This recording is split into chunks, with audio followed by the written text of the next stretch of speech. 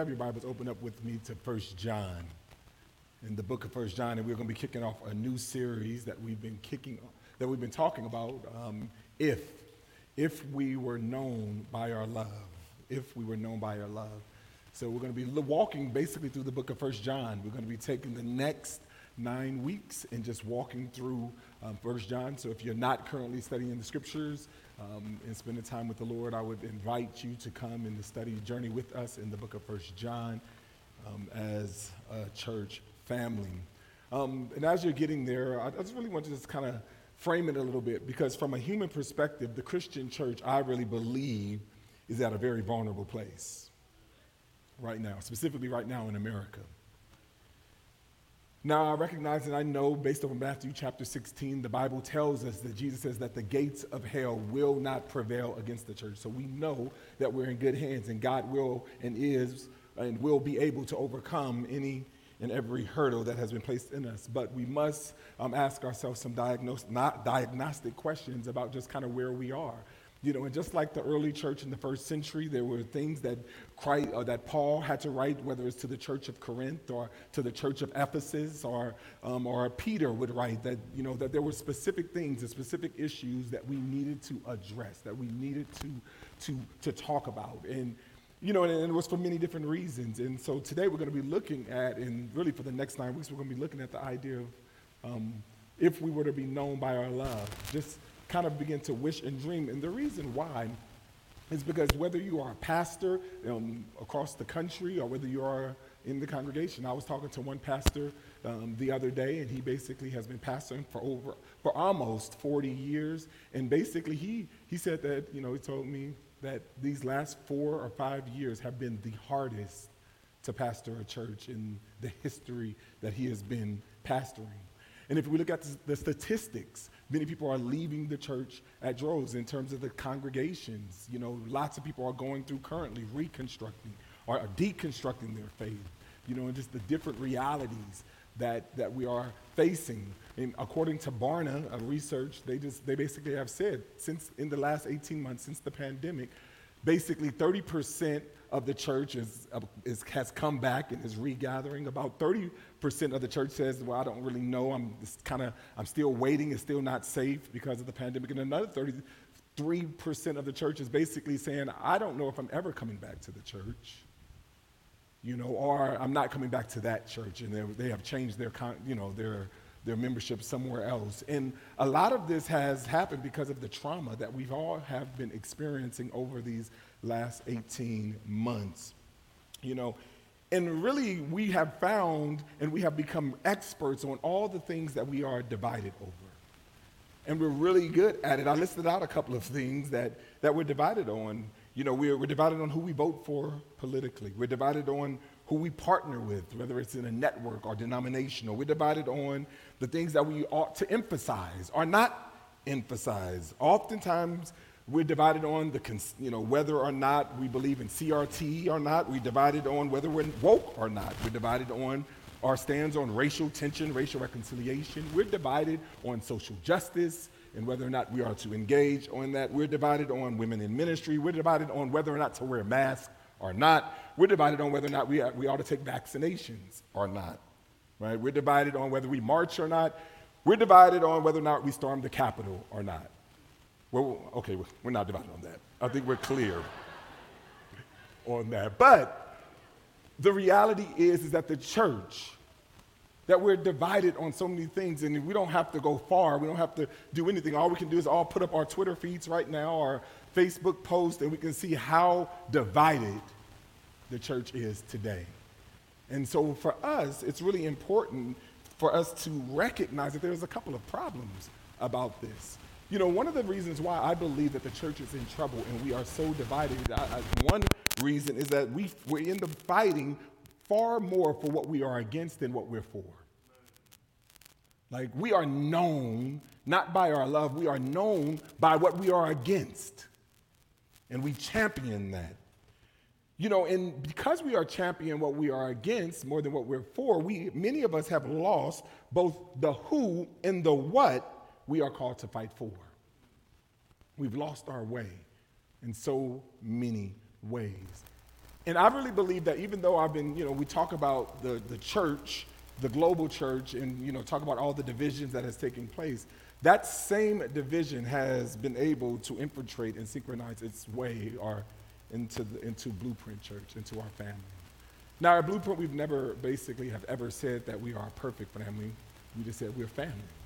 And just like in any family, we know that we have ups and we have downs, we have strife, we have tension in any family. And I think families are committed to stand together in the midst of it, right? Because we have covenant. We're bound by covenant.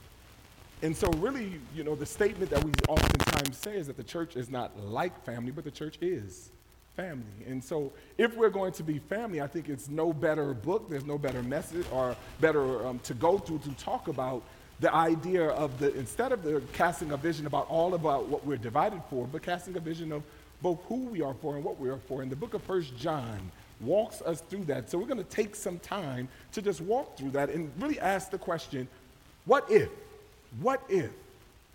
the church was known not more for what it's against, but what if the church was known by our love?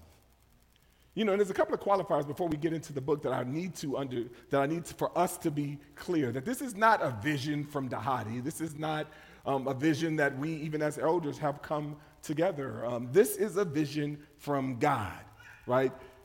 This idea of being known by our love is God's vision. And that's the first thing that we got to understand, that being known by our love is God's vision. If you remember a few weeks ago in John chapter 17, we talked about the high priestly prayer. And in the high priestly prayer, he focused in and he referred back to John chapter 13 and 34, where John basically was recapping of what took place in the upper room discourse. And in the upper room discourse, what we see is that he built the high priestly prayer, kind of pointing back to that time. But also what we see in the book of 1 John is that he really builds a lot of the argument that comes on 1 John back to what Jesus' commands in the high priestly prayer. In that, basically, in the midst of division, in the midst of turmoil, Jesus comes out, he pulls out his towel, he begins to wash the feet of the disciples, and he makes this profound statement, talking about what we are to be known for.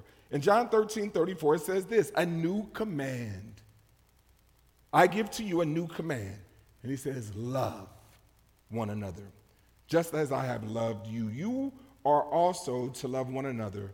By this, everyone will know that you are my disciples. That this is the very essence, that our love for one another is both a sign for us to be connected with one another, but it is also a gospel witness. It's a tangible display of the gospel to a world that there's something supernatural going on in the church, that we are to be known by our love. And this is why this theme, and throughout John, the Apostle John he captures this all over. All throughout, it's referred to many times. Like 11 times through his gospel, we talk about being known for our love. We see that, we're going to see it multiple times here in the book of 1 John. Because this message is so essential, you would think that we, or his disciples, would have gotten it. But oftentimes when we look at the disciples, oftentimes when we look at the church, what we end up finding, instead of being known by our love and fighting for unification, what we find ourselves fighting for is division and being right. If we look at our marriages, what we find ourselves looking at is divisions and being right. If we find ourselves with our friend groups, right, oftentimes we are more characterized for fighting for our rights than fighting to be known for our love for one another. So being known by our love is God's vision for his church. He says the gospel has torn down the dividing wall, bringing us together. But not only is it God's vision, it's also God's litmus test. Being known by our love is God's litmus test. He says this, if you are known by our love, it's if you love one another, it says this, that we will know that we are his disciples. You see, what we got to recognize is that word if is a statement that we see all throughout the New Testament. That word if, for some of us scholarly, that basically means it comes from a first-class condition. What do I mean by that? The first class condition is basically, it makes a statement, but it's not making a statement kind of like whether or not it's going to be true or not. A first class condition is basically, it answers the question. It says, if we are to be known, but it's not just saying if we are to be known by love, but it's supposed to ultimately say, if, but since we know that we are, act this way. So it's like a good translation to translate that is saying, since we ought to be known by our love.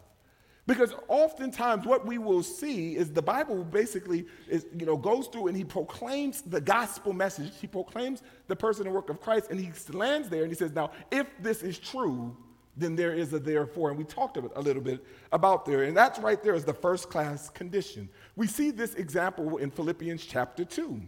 1 and 2, after Paul talks about the division that's taking place in the church. And he says, as long as Christ is being proclaimed, he says that I must decrease so that he must increase. He understands his citizenship in the light of the controversy that's taking place in the church of Philippi.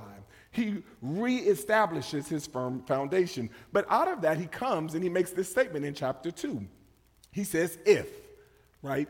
If then, and since we know that is true, if there is any encouragement in Christ, if there is any consolation of love, if there is any fellowship with the Spirit, if there is any affection and mercy, he goes on and says, make my joy complete by thinking the same way, having the same love, united in spirit, intent on one purpose.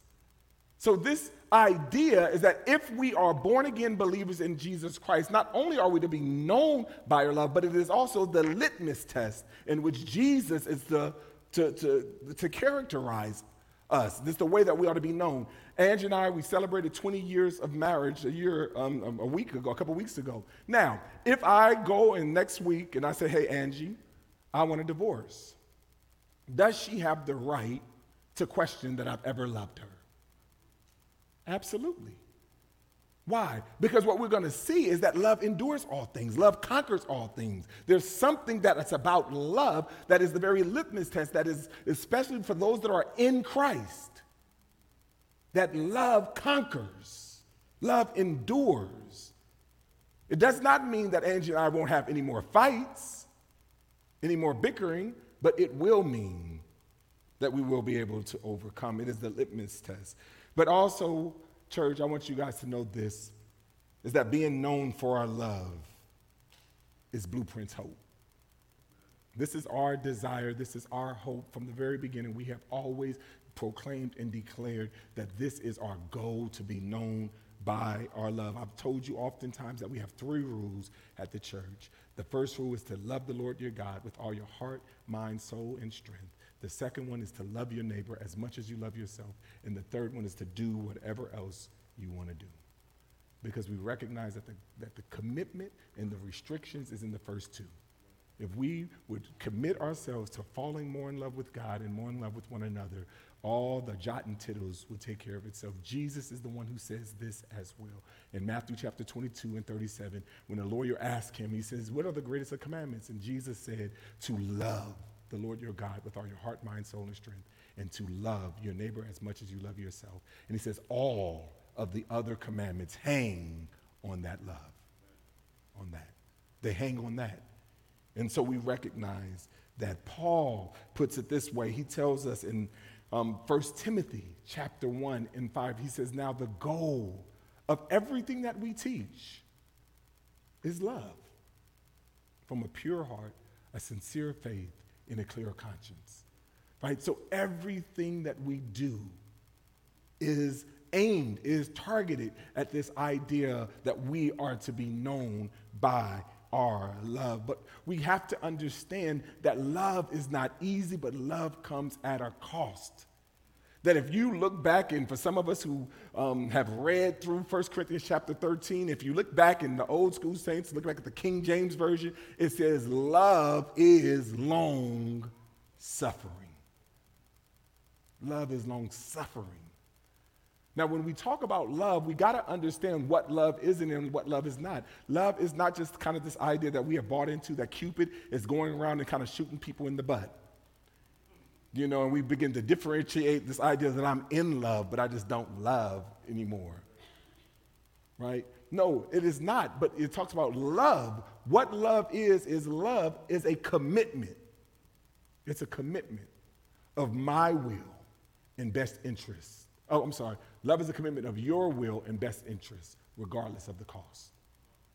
It's a commitment that we have. And that love that we see is a commitment that we see brought into the very essence of the person and work of our Lord and Savior Jesus Christ. So the question becomes, and what we'll be looking at over these next 9 weeks is, how do we navigate that love? This commandment to love one another, the struggle that we have to flesh it out.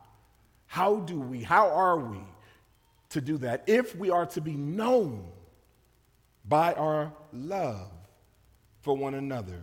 You see, this epistle is written to a believing community that is dealing with the fallout from the departure of some, the fallout from the tension from the outside of others. That this is what he is pressing into. And so John, the Revelator, writes this book. The apostle writes this book to us, running to the tension. And here we are in 1 John chapter 1. And today we're going to be just looking at the first 4 verses. Because the bottom line is that if we are going to be known by our love, today we're going to talk about our fellowship must be built on truth. If we are to be known by our love, our fellowship must be built by truth. Because anytime we talk about love, we kind of go into this kind of Unitarian, universalism, live and let live, kind of just like all people are kind of good. Like, that's not what we're talking about. And that's really what the book starts off with. He says, if we're going to be known by our love, then we first must establish kind of what our love centers around. So we're not going to be passing out coexist stickers when we leave. 1 John chapter 1, let me reread the text. It says this: what was from the beginning, what we have heard, what we have seen with our own eyes, what we have observed and have touched with our hands concerning the word of life. That life was revealed, and we have seen it, and we testify and declare to you the eternal life that was with the Father and was revealed to us. What we have seen and what we have heard, and we also declare to you, so that you may also have fellowship with us. And indeed, our fellowship is with the Father and his Son, Jesus Christ. We are writing these things so that our joy may be complete. So what we're going to do is we're going to look at this idea of if we're going to be known by our love, and if that love must be built on truth, that's what we're going to look at today. And so my first point that I want us to kind of consider is this, is that truth is built on the person and work of Christ, not the philosophies of man. Truth is built on the person and work of Christ, not the philosophies of men. This truth that we are talking about is a truth that is meant to be experienced. It's a truth that was established, that what we see from the beginning. When he says in the beginning was the Word, basically we recognize that this is the truth that he's establishing. He says, what was from the beginning? John, the Revelator, is immediately, if you're, in studying the scriptures, you would immediately go back to what John wrote in his gospel. That John was the same John who wrote this epistle, is the same John who wrote the gospel of John. And the gospel of John starts with the person and work of Jesus. He starts with the creation narrative. That if you remember in the creation narrative, it says in the beginning. Right? You see, but John takes that creation narrative and he begins as the creation being the very essence of who Christ is. So in John chapter 1, verse 1, it says this: in the beginning was the Word. Right? When God says, let there be light, we see the Word of God at the very forefront. It says, in the beginning was the Word. And it says, and the Word was with God, and the Word was God. And so he's establishing that Jesus is God. Right? He goes on and he says this in verse 2. He was with God in the beginning. All things were created through him, and apart from him, not one thing was created that has been created. In him was life, and that life was the light of men. That light shines in the darkness, and yet the darkness did not overcome it. What we're going to see is a lot of parallels here that was built here in John, in the Gospel of John, and then the epistle goes into kind of an explanation of what he is saying here. And that's what we're going to see as we walk through the book of the epistle of 1 John. But he says, in the beginning was the Word, and the Word was with God, and the Word was God. He was in the beginning. All things were created through him. Nothing was created apart from him. He shone that his light, he allowed his light to shine in the darkness, so in the darkness could not comprehend. Right? But then as he goes on, he says, let me just be perfectly clear about what I'm talking about, because some of you may be confused about what I mean by the Word. Verse 14 of John chapter 1 says this: the Word that was in the beginning became flesh and dwelt among us. It tabernacled among us. This is an explicit claim that Jesus, the person of Jesus, is both God and man, which separates Christianity from all other religions. That he is God and he is man. And this is the claim that we have. And in who Christ is, we observe him. I want you to pay close attention to that. We observe his glory, the glory as the one and only Son from the Father, full of grace and truth. You see, one of the things that we got to understand is that God and man, he is the God-man. We don't create who he is, we observe who he is. And we go to the scriptures to allow him, his revelation, to speak to us.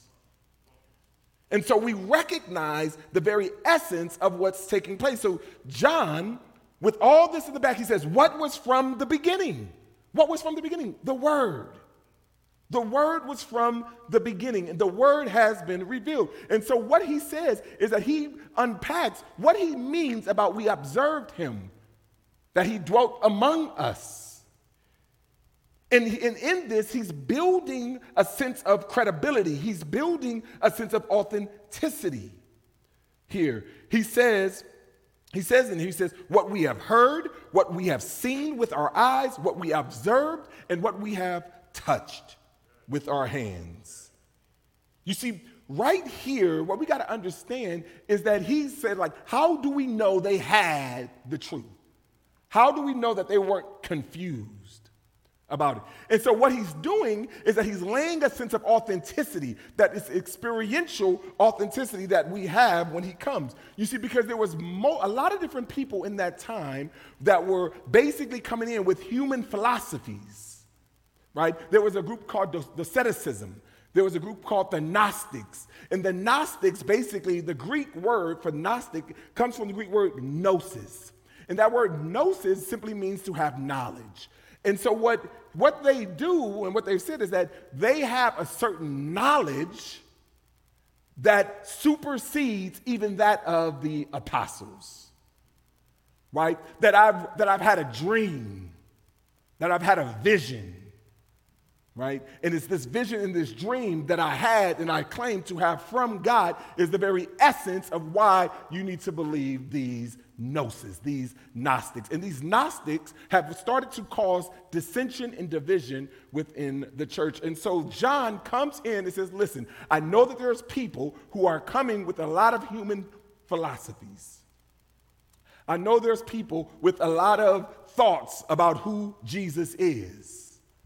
I know there's a lot of people who are coming with a lot of different ideologies, and they may even be better speakers, more articulate, addressing it more specifically.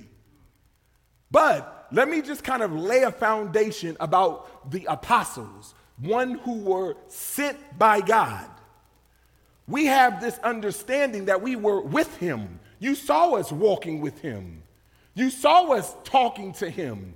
You saw us listening. You saw us shaking hands. You saw us praying together. What you saw, what we heard, what we have beheld that same thing, we are now coming to you. We are sharing to you. It's sort of like if I were to tell you my dad was Reginald Anthony Lewis Sr. And if for some reason all of us wanted to know about Reginald Anthony Lewis Sr., my question to you would be, if I was up here and there was a couple of other people up here, and a couple of other people says, man, I've had some dreams and visions about Reginald Anthony Lewis Sr. that I need to share with you guys. And then I say, hey, Reginald Anthony Lewis Sr. was my dad, and he raised me all of my life. And I want to share some things about you. Whose witness would be more credible? My witness or their witness? My witness. Why? Because I've experienced him. And so this is the very essence of what he builds this out, is that when we talk about this, is that that this truth is built upon the person and work of Christ. This truth is built on the personally encountering of his disciples. This truth is built on the embodiment of the message of the gospel. That this truth is built. So what does he say in here? He basically says what we have heard, what we have seen, what we have touched, right? And he says concerning the word of life. There it goes, the word of life. That this is the embodiment of a message. And what do we talk about? And he's not going in and going to specifically talk about his philosophies. He talks about Christ. How do I know that? Because it goes on and it says that life that I'm talking to you about was revealed in chapter 2. It was revealed to us. And then he goes on in verse 2 and he says, that life was revealed to us and we have seen it and we testify and declare to you the eternal life that was with the Father and revealed to us. That what we've seen, what we heard from the Father, that was in the word of life, that was embodied in Jesus, we now give to you. That we recognize that Jesus is both God's ideal man and he's man's ideal God. We don't have to wonder about who God is. Because he has revealed himself. He has revealed himself to us. And it's that truth that the believer, that the Christian hangs its hat on. But one of the things that we got to understand is that we don't adjust the light, right? We adjust ourselves in light of the light. The light shines itself, and then we make adjustments. We make adjustments. Why? Why do we do that? Because truth is grounded in revelation of Christ, not in the fantasies or logic of men. Truth is grounded in the revelation of Christ. Christ has revealed himself. Do you guys understand that, if you've grown up in church or if you heard this, you said, the people perish where there's a lack of knowledge. Or where there's no vision, what? The people perish. But you understand that a better translation of that word is where there is no divine revelation. You see, God is not telling us that we need to come up with our own stuff and then reveal. Basically, we go to him and we see how he has revealed himself and we line ourselves with the creator of the universe. And this is what it talks about. It says that life was revealed. And what we see, we now testify and we declare. So if the beginning was the Word, and the Word was with God, and the Word was God, if it's true that the light of the Scriptures is Christ, he was the light of the world, and the world, the darkness of the world, did not comprehend him or will not comprehend him, it is our job to basically understand and to testify and declare about that light, right? But it's not for us to kind of reinvigorate or reinterpret. This is why at the church we say that the gospel, it's the gospel. And when we talk about the gospel, we're talking about the person and work of Christ. It's the gospel that changes people, and God uses people to change the world. We are to behold, we are to experience the gospel, and we are to declare, and we are to proclaim the gospel. There's no new methodology. There's no new technique that we have. And so John basically says we are to wrestle with what has been revealed. Don't get cute with the gospel. Don't get cute with it. Because finally, we recognize, and he ends with this in verse 3 and 4, that truth as the center of partnership. Truth must be the center of partnership, not profitable friendships. This is so critical. Why? After he talks about what has been revealed to us, what has been given to us, verse 3, it says this: what we have seen and heard, we also declare to you. There's a certain reverence that we have for the truth, right? And that truth comes with what we sung about a little earlier, that Jesus is at the center of our joy, of our church. And when Jesus starts getting off center is when we begin to fight to get Jesus back at the center. Because all sin, we can trace it back to somewhere where we've stopped believing in Jesus. That he cares for us, that he loves us, that he sees us, right? That he has our best interests.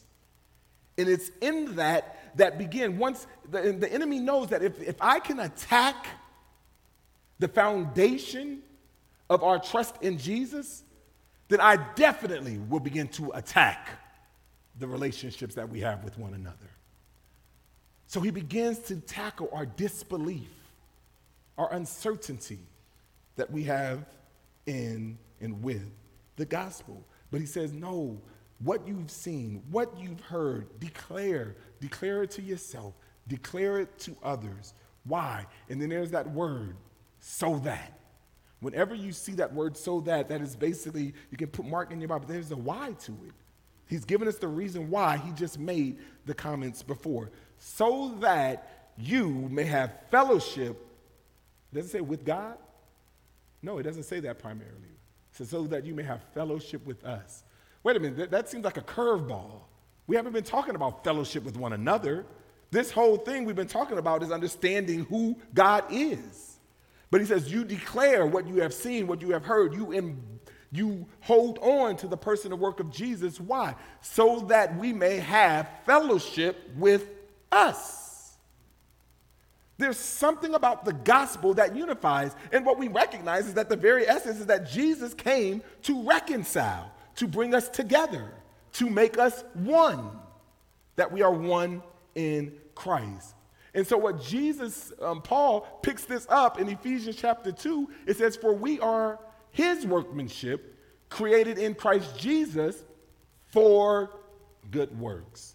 What is the good works? Ephesians 2:11, that he has torn down the dividing wall between Jew and Gentile, between husband and wife, between believers in the same church. He's torn it down. But he gets to that point by laying out Ephesians 1 and Ephesians 2 that he says, talks about all the blessings that we have in Christ. You see, Paul recognizes, the same way John recognizes, if we don't understand Ephesians 1 about all the blessings, spiritual blessings we have in Christ, we will never get to be able to flesh out Ephesians 2. And as a church, as we have allowed division and dissension in the body of Christ to come into our church, it is directly tied to my ability, to your ability, to our ability, our inability to keep or stay focused on the person and work of our Lord and Savior, Jesus, so that you may have fellowship with us. But then he goes and he says, it's not just about having fellowship with us, because he says, indeed, our fellowship is with the Father and with his Son, Jesus Christ.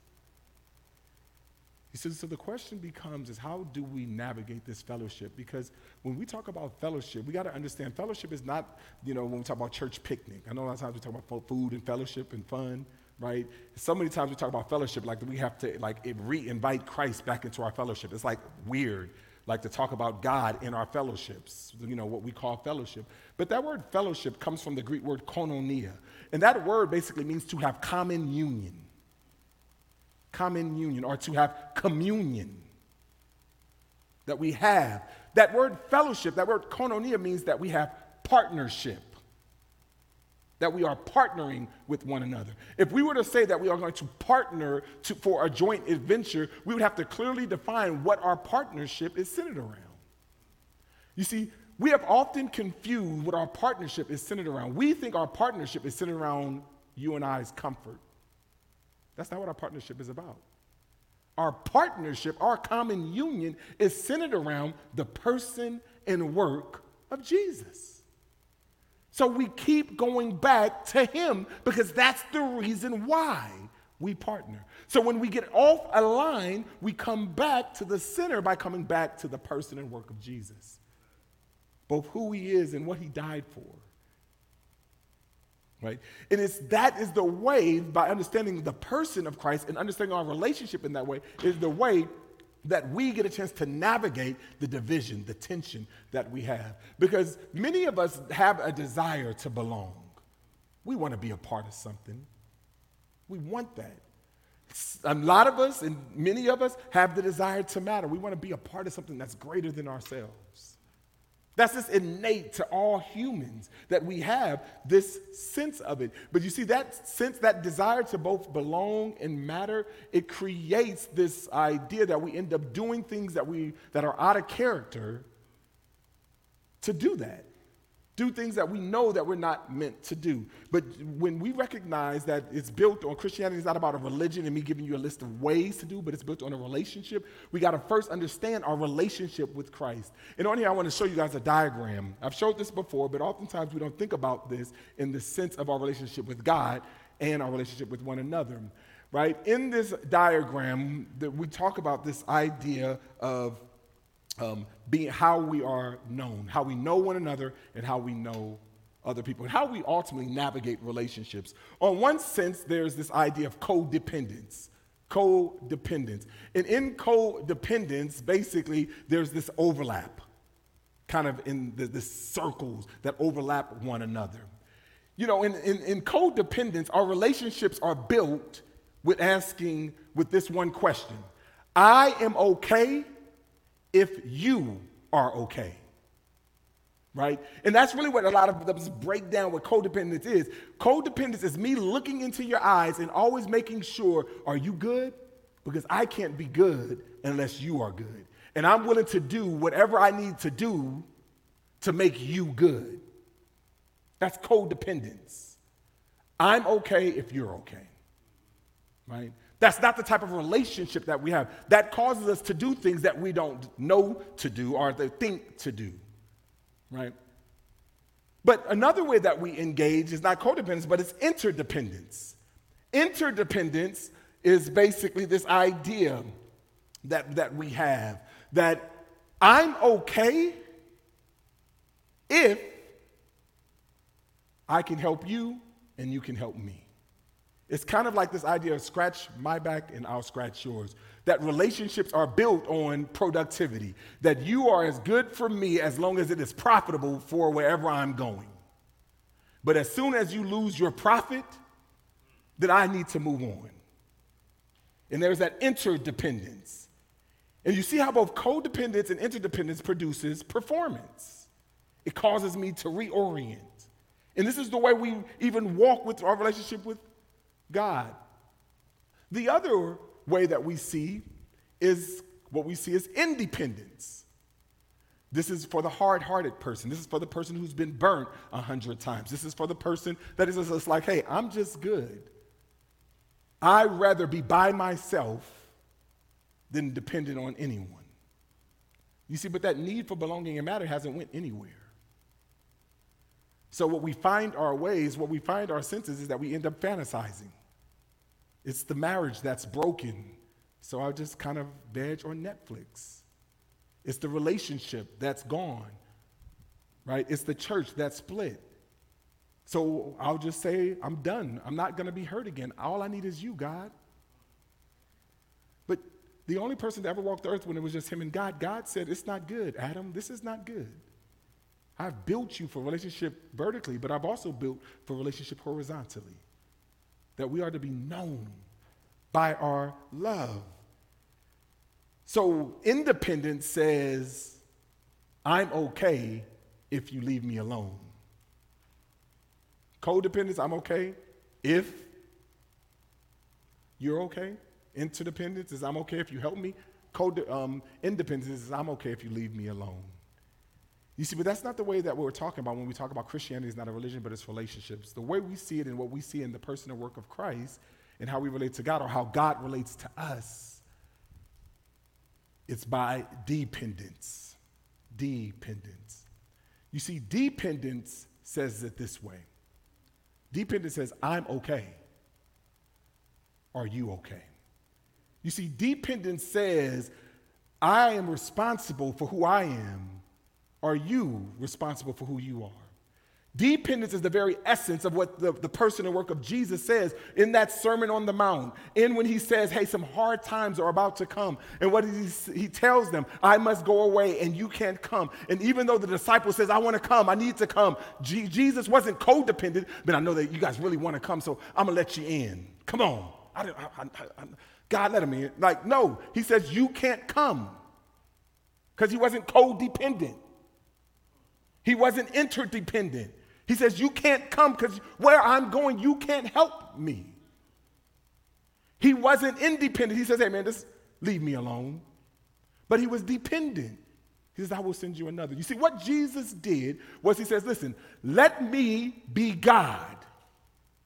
You be human. You are terrible at being God. You see, and the problem is that many of us don't want to embrace our humanity. We want to be superhuman. And so this is the reason why God, even though they was afraid, even though that things were being dividing, even though that tragedy and trauma and all this stuff was taking place, he says, I must go. And even though it will grieve me to see your hurt and your pain and your anguish, I still must go. I'm okay. Will you be okay? You see, and it's in that he recognized. He says, what we have seen, what we have heard, we proclaim to you that you may have fellowship, that you may have partnership with us. And our partnership is in the person and work of our Lord and Savior, Jesus. Our partnership is built on him, on a dependent relationship where we are to ask one another, I'm okay, are you okay? Because I can only be Dhati and you can only be who you are. And we are meant to come together and spur one another on to love and good deeds. You know, if we're going to live in that way, we got to recognize that the gospel calls us to both an invitation into relationship, but also a challenge to change. That the gospel says, come and follow me, as you know, but it also, he says, but I will make you fishers of men. In following me, I'm going to challenge you. And in that challenge, there's going to be some uncomfortableness in our challenge. So what am I saying as we conclude? Is that our fellowship requires and rests upon the person and work of Christ. Our fellowship requires and rests on the person and work of Christ because that's where truth, that's the foundation of all truth. It's based upon a common knowledge of the body that we all accept, a common body of knowledge and a mutual acceptance of the gospel and a commitment to hold these truths up. That's what the gospel. It's an invitation into relationship and it's a challenge to change. And so my prayer for us as we walk into this is that we're going to talk about love. We're going to talk about spurring one another on. We're going to talk about challenging one another. But in this spurring and in this challenging, we must never lose our groundedness in the person and work of our Lord and Savior, Jesus. And as this book begins with this, we got to constantly and consistently look back to Jesus. And then that if the problems go deeper, then somehow we got to fight to look to Jesus. Don't fight simply for your own rights. Fight for the person. Fight for the gospel, for the person and work of our Lord and Savior, Jesus. And this is why, like I said in 1 Corinthians chapter 13, because as I'm saying that, I recognize that there's some challenges ahead for our church. There's some challenges ahead for the body of Christ as a whole. But I want us to embody the very essence that Paul challenged the church in Corinth. He says, love is patient. Love is long-suffering. Love is kind.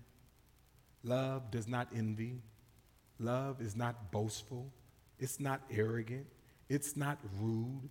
It's not self-seeking. It's not irritable. It does not keep record of wrongs. Love finds no joy in unrighteousness, but rejoices in the truth. It bears all things, believes all things, hopes all things. Church, it endures all things. And that is what love is. John wrote this account to eyewitnesses who are experiencing the potential and possible split and division. And we're going to even talk about people who have left the church in this epistle. He says that this is not about to happen. This is happening in this church.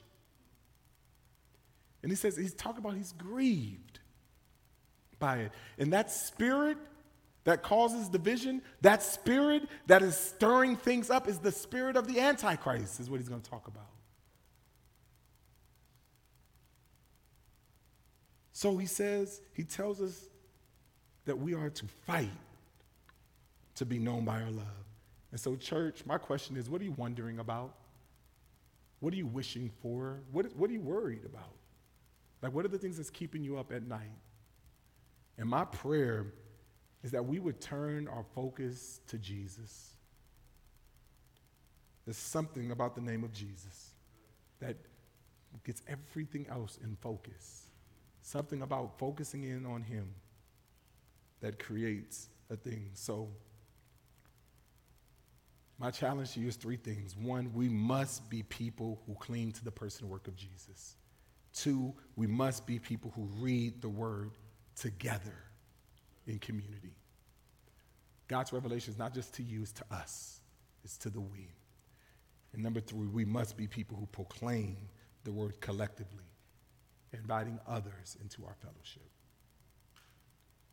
We have to be people that looks to Jesus in God's primary way that he has revealed his word is through the word of God. And we have to be people of the word of God. And we got to be empowered by the Spirit in order to do that. It's an invitation to relationship. And it's a challenge for us to change. You see, what I love about the gospel and what I love about the Bible is that he doesn't just leave us there. And what we're going to do is we're going to end right now with communion. Communion is a thing that we take as believers in Jesus Christ. It is a sign of internally what's going on. It's very similar to baptism. Baptism is basically, it's something that is taking place. It's an outward symbol of what's taking place, that we died with Christ and we were raised.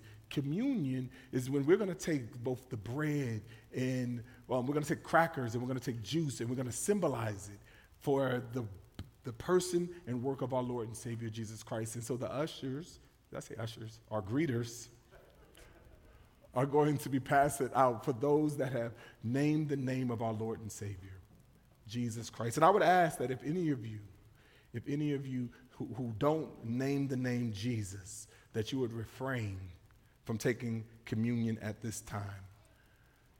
Paul in 1 Corinthians chapter 11, verse 23 says this. We can start passing them out. He says this, "For I received from the Lord what I also passed on to you. On the night when he betrayed, the Lord Jesus took bread, and when he had given thanks, he broke it and said, 'This is my body, which is for you. Do it in remembrance of me.' He says, in the same way, he also took the cup after supper and said, 'The cup is the new covenant in my blood. Do this as often as you drink it in remembrance of me. For as often as you eat this bread and drink the cup, you proclaim the Lord's death until he comes.'" But he doesn't end there. He begins and he continues on and he says, "So then whoever eats the bread and drinks the cup in an unworthy manner in an unworthy manner. What does he mean by that right here? I really believe when he talks about an unworthy manner is that this symbol is a symbol of the unity that Christ has brought in his body. And that if there's anybody in here, not only if you're not a believer, but if there's anybody in here that is saying that I'm not searching for unity right now, he says, don't take it. Don't take it. The goal is unity. The goal is that we fight for unity. And he says, if anybody takes this bread in an unworthy manner, will be guilty of sin against the body and the blood of our Lord. So he says, as it's being passed on, he says, let every person examine themselves. So take some time to reflect on some relationships that need to be healed. Take some time to reflect, is this true? Am I fighting to be known by our love? Is that my fight in this season, in this time? Take some time to examine ourselves. And in this way, let him eat and drink from the cup. For whoever eats and drinks without recognizing the body, he eats and drinks judgment on himself. So as we reflect, we're not just thinking about ourselves, but we're also thinking about others in our Blueprint family, others that are in the body of Christ. And we're taking this as a symbol of recognition of what's going on, not just individually or internally, but what's going on collectively. And the question that we have is, what is our communion, our common union about? And that if we are to have genuine fellowship, it must be built on the person and work of our Lord and Savior, Jesus Christ. And that only comes through submitting and surrendering to him. So as Paul stated, I say to us as a church family, this is the body, a representative, a symbol of the body of our Lord and Savior, Jesus Christ. What he broke for our behalf, so that we may have fellowship, so that we may have communion with God. It only came through his sacrifice, through his death, that we have a relationship with God. So as believers and as people who are committed to reconciliation, we do this as often in remembrance of him, and we eat of the bread.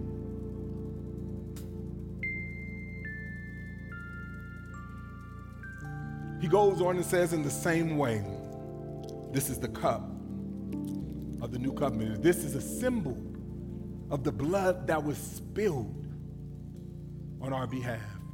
Wherever there was sin, all throughout the Bible, blood must be spilled. And this is where Jesus could be both God's ideal man and man's ideal God, is by coming in and paying the penalty that you and I deserved, so that we will have fellowship with our Maker and our Creator, even though none of us deserved it. It's nothing that we've earned or deserved, that we put our confidence. He spilled his blood for us, and we do this as often in remembrance of him, and we drink. He says, for as often as we eat and as often as we drink, we proclaim the Lord's death, burial, and resurrection. And we are remembering that we are one. Let's pray. Father, we're thankful for the grace that you've given us in Christ Jesus. We're thankful, Lord, that you make us one. Father, I pray, Lord, as we begin to wonder, as we begin to imagine, as we begin to wish for being one, we pray, Father, for your will to be done. Help us, Lord, to be quick to confess our sins, quick to repent, quick to turn to you, quick to turn to one another, Lord, so that we may be one. If there's anything that's in us, any angst, any desire, Father, allow us to take a posture that would honor you. As we honored you by doing this, we love you, we bless you, and we thank you. And I do pray, Lord, that if there's anybody in here, Lord, that can't name the name of Jesus as their Lord and Savior, that today would be the day. that they would put their confidence in you. They would transfer their trust and come to a saving knowledge of you. We love you. We bless you. It's in Jesus' name that we pray. Amen. Thanks for worshiping with us. For more information about Blueprint Church, visit us online at blueprintchurch.org. You can also follow us on Facebook, Instagram, and Twitter at Blueprint Church. Have a great week, and we'll see you next Sunday.